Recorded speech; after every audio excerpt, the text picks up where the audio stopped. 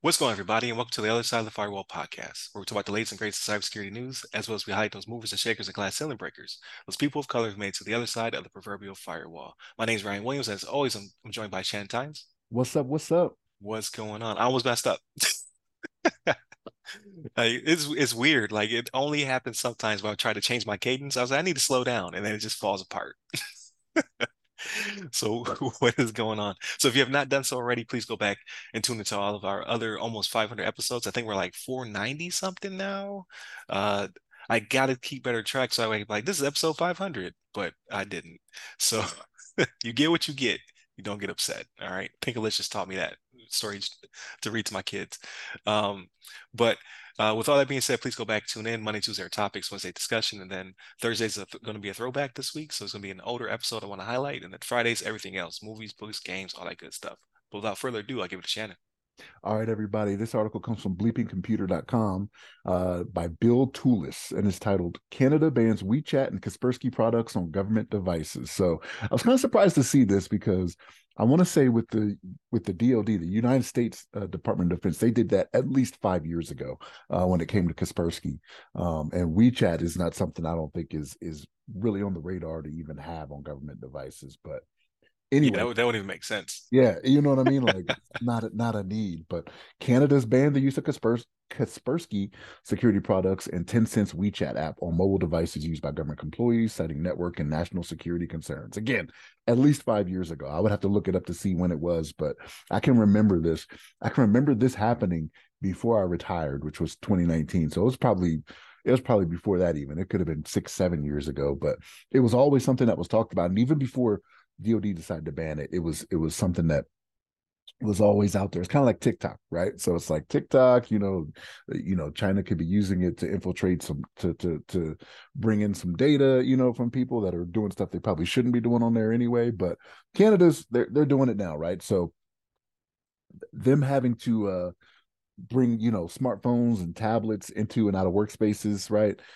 They're worried about data siphoning, right? And it's harder to monitor when it's with devices that people are bringing in and out of these areas. So they're like, yep, Kaspersky products, WeChat, we're not doing that anymore, right? So they say that it presents an unacceptable level of risk of privacy and security. And again, when the United States government did it, it was not a secret. Like I want to say there was even stories out there about it saying, hey, same thing that Canada's doing right now, we're doing for Kaspersky products because of this, that, and the third, right? So they're worried about Russia and China siphoning off data and collecting intel that they just don't want out there, right? Because it comes to a point where you can only trust people so much, right? Like you could tell them, okay, don't do this with these products, don't mention these things on social media or whatever, but it comes to a point where you got to take it out of their hands, right? Like just don't make it allowable, make it something, don't provide them the means to do so, right? Because people are going to do what people want to do, right? They're going to think they know better than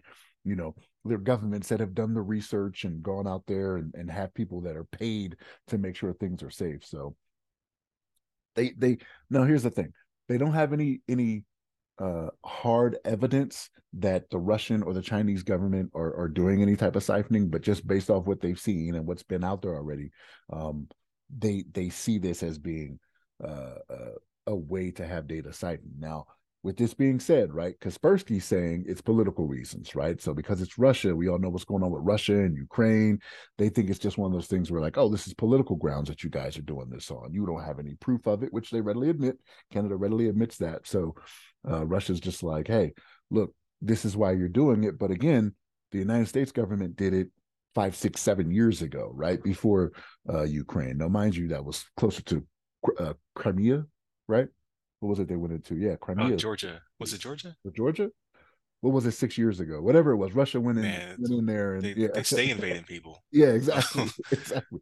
So it was around that time. So it could have been political then, but Russia is of the impression that no, this is the reason for it now. And the same thing goes for China, right? Like for them, with the stuff they're doing out in the Pacific, and them having the meetings they're having with Russia and North Korea and India, even. I want to say they even had a meeting with recently. It could be one of those things where they think it's just politically motivated. But no, I mean this is old news, right? That Canada should have been on a long time ago. And the fact that they have to put this out now leads me to believe that they did have people that had those products on their phones up until this point to make the ban, right? It's not like it's something um, people were aware of, that they were taking good measures against. But this is where we are now. They're saying, all right, no Kaspersky products, no WeChat. So this is their way of protecting against Russian and Chinese siphoning attempts. So, Ryan, what's your thoughts on this? Yeah, I so completely agree with you again, right? So I heard something recently that says that a good podcasting is disagreeing.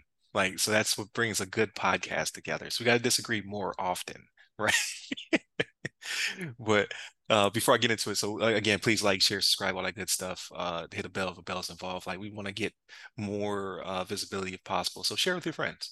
But yeah, no, I completely agree with you. And it's the nerve for me, right? Like because like China just did it themselves. So like I know Kaspersky, there you go. I can't say it.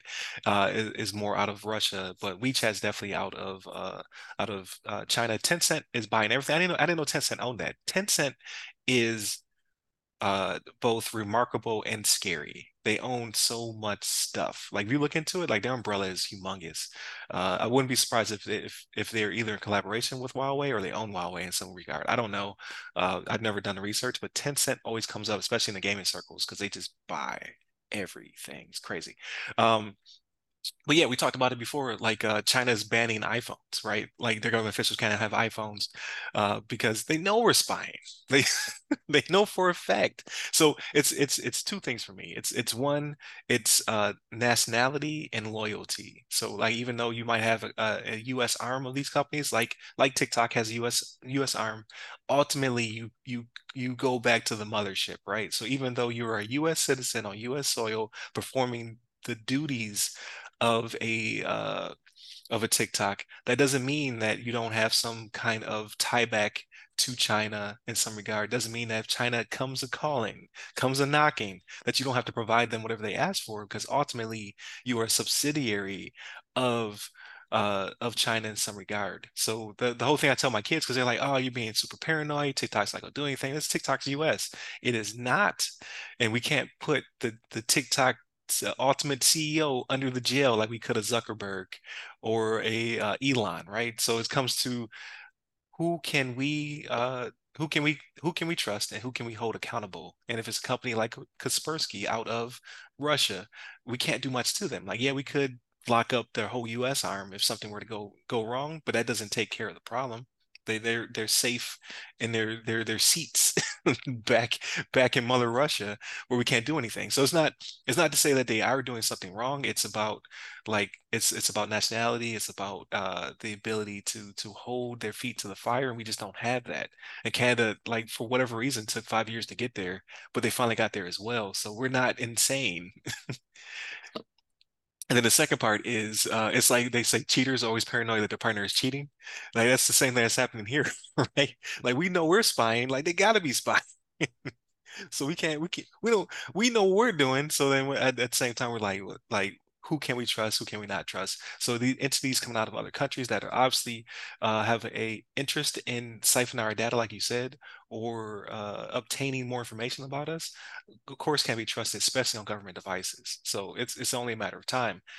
So even if it is political, um, and that was the final tipping point, like there's a bunch of other stuff that we have to be concerned about. So that's why I always try to tell my kids, like you have to be careful who you provide and share your data with. Like you shouldn't share it with US companies either, because it's not within your best interest, but especially not foreign entities, because they definitely want to 25 years from now be able to throw you under the bus. Right? When you're running for political office, that's usually. Right. Yeah, they'll have a database on you. Like, oh, this guy, we could target this guy or this gal or whomever. Or they can steal your identity, or they can we talked about the 23andMe thing. Now they have the, very, very intimate data about you in China, about where your family comes from, who's related to you.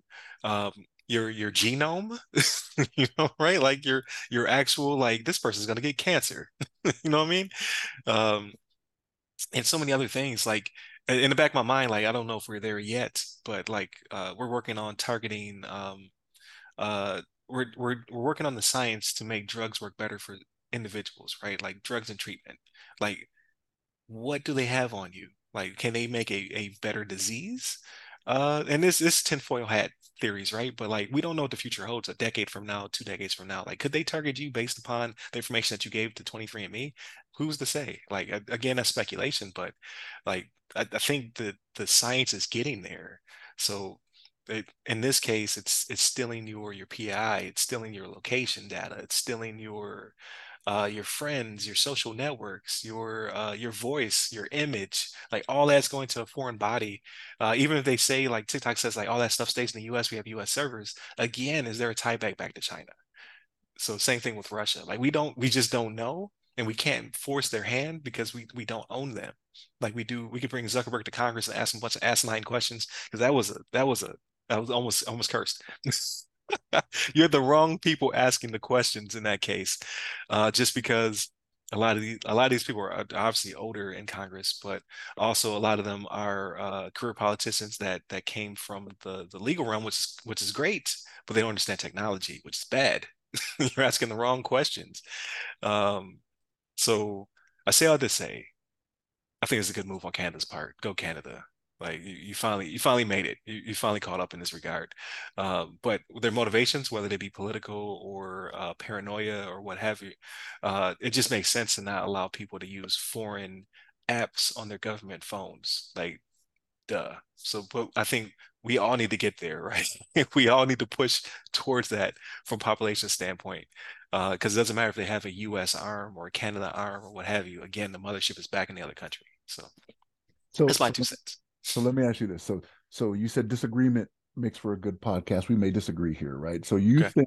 you think China banned iPhones because they think Americans are spying on them through the iPhones? Through the iPhones, the applications, and then on top of it, it's they don't own Apple, right? They own Huawei, so you can have a They Huawei phone, they don't, but where are they being built at? which Like is all that true, stuff is being built which in is China. You know? which is true, but like it's on their soil, but I don't think they have as much of a hand in it if they want to. And then they don't have the ability to tie back. They can't make a Tim Cook like do what they want to do. Like, hey, we want to spy on our people. I need you to I put these things in the iPhone that allows to spy. He's gonna say no. Just keep making my phones. I think that the oversight from the US side is going to be lacking. I think China could be over there in their factories being like, okay, this this piece of hardware is going to do this and it's going to tie back this way and it's going to do this, it's going to do this, it's going to do. Hmm. I just don't think the oversight from the US is like all they care about is we need to make 5 million of these to sell these. You know Right. what I mean? Okay, Right. 10 You might have something a there. Like month. You it know what I is mean? on another entity's soil, right? I think Apple is too big for the government not to be our government to not to be uh more vigilant over them. There's probably like an entire department that's just focused on like making sure that wherever these parts are being mined from, right? So where the materials are being mined, all the way to distribution and whatever R&D and all that other stuff. All the way through the supply chain, right? But I can guarantee you, Apple has Yeah. some of the best lawyers in this country. To like, I can guarantee it. You don't That's get true paid though. That is true though. But trillion. you can't make an iPhone in the US. You know how much an iPhone will cost in the US? Oh, I know, $5,000 I know. per phone, Yeah. at least. Yep. But you bring up a good point though. Like it even though I'm sure a lot of there's a lot of investment on Apple's part and the US's part. Ultimately, the people who work in the factories are subject to whatever their pay is. I'm sure it's still better than regular pay in that regard. It's not US pay by any means. Like we would charge arm and a leg. I work for Apple. I make iPhones. I need at least $50 an hour.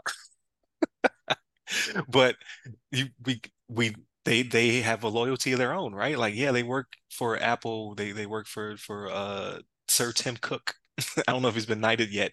Um, but at the end of the day, they still are it's they're still not US citizens. Hmm. You bring up a good point. I can't I can't stop having Apple products in my house though.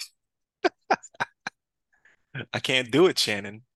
But I gotta wrap up the show. But that's a good point. I never thought about that. So that's something to think about. But please hit us up by all the socials that go by our name. Please hit me up personally. Stay safe, stay secure.